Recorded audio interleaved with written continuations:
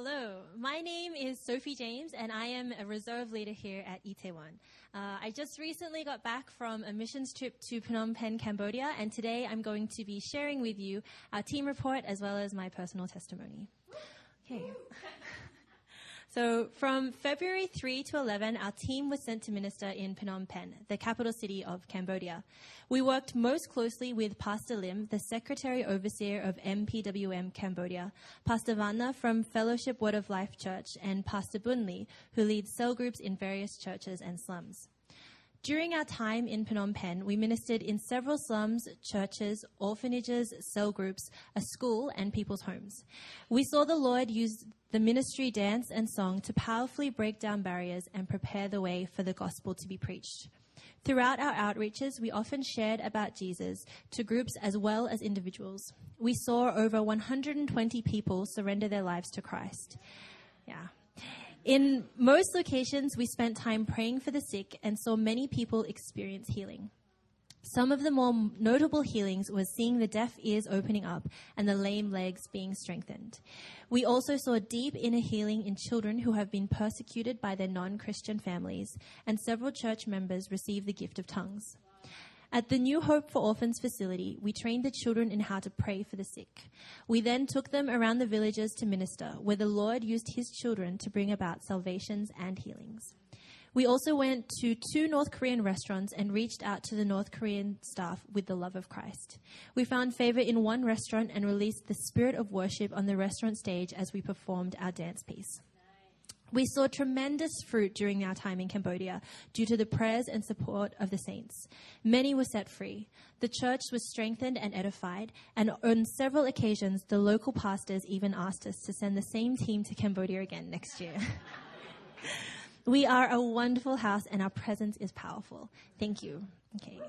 Now for my personal testimony. So I'm going to start with a verse from Psalm 18, verse 9. He rescued me because he delighted in me. In 2012, I went to Cambodia for the first time, and while I was there, I remember thinking, I've seen all I want to see. I think I'm done with Cambodia. But little did I know, God wasn't done with me. Yeah, our God is funny like that. So while this wasn't the first time I've been to Cambodia, this trip was a trip of firsts. My first missions trip, the first time I've danced hip-hop, the first time I shared my testimony, the first time I prayed for someone and seeing them healed, the first time I've seen someone led to Christ, and the first time I really started to fall in love with who God is. But it wasn't a trip of firsts just for me. For the people we met, it was the first time they heard about Jesus, the first time they felt God's presence and his love for them, and the first time they gave their lives to him. There is something so amazing and unspeakably beautiful about the moment of a person's salvation.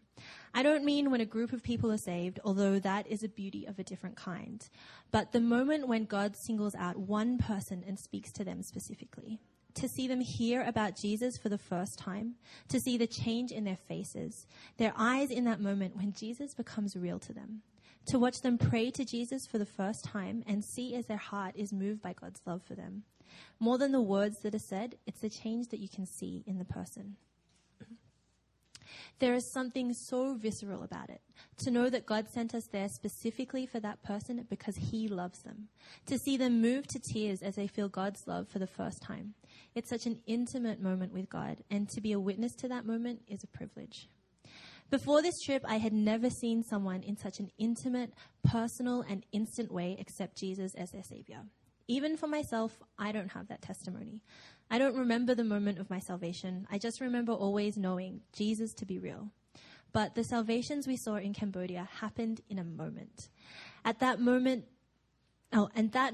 changes the person's life forever. It's something that, having witnessed it, has changed me as well. Salvation is truly the greatest miracle. There are 2 salvations from this trip that have really stuck with me, but I'll tell you about one. Before we left, our team preacher, Pastor Emily, received a word from God about skin diseases. So the whole trip, she had been waiting to pray for someone with this ailment.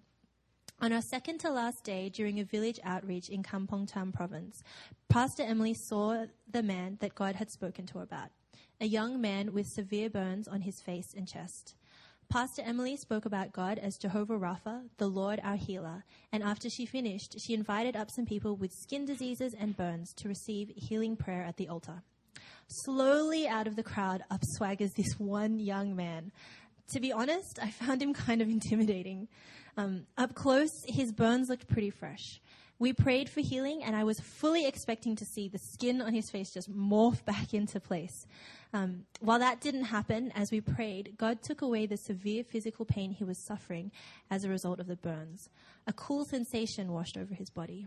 At that moment, the power of God became undeniable to this man, and our team leader, Danny, led him to Christ. I remember it so clearly, standing in someone's dusty front yard, bathed in late afternoon sunlight, surrounding this young man and watching as Danny explains who Jesus is. Watching Paul give his life to Christ and knowing that God sent us to that place specifically for him. Our God is so big, but at the same time, he loves each of us so much. Before we left, God was speaking to me about how this trip wasn't about me. And it's true, this trip wasn't about me. But going on a missions trip, seeing salvation, seeing healings, seeing God move in other people's lives, it can't help but change you. I saw God move powerfully in people's lives. I saw him pour out his love on so many people, and he used me to do it. There are so many small moments that have stuck with me. And it was in these moments that, for the first time, I started to fall in love with all of who God is. I've been questioning God a lot as to why he sent me to Cambodia, why he put me on a dance team when I am not a dancer. But I'm beginning to see that even if I don't understand the purpose, it's been the experience, the process that has been the important thing. Proverbs 3:5-6 says, "Trust in the Lord with all your heart and do not lean on your own understanding. In all your ways acknowledge him and he will make straight your paths." He's teaching me to trust him, to be obedient, to step out in faith even when it doesn't make sense to me. So why did he send me to Cambodia? Because he loves his lost children and he desires nothing more than to see them brought home. Thank you.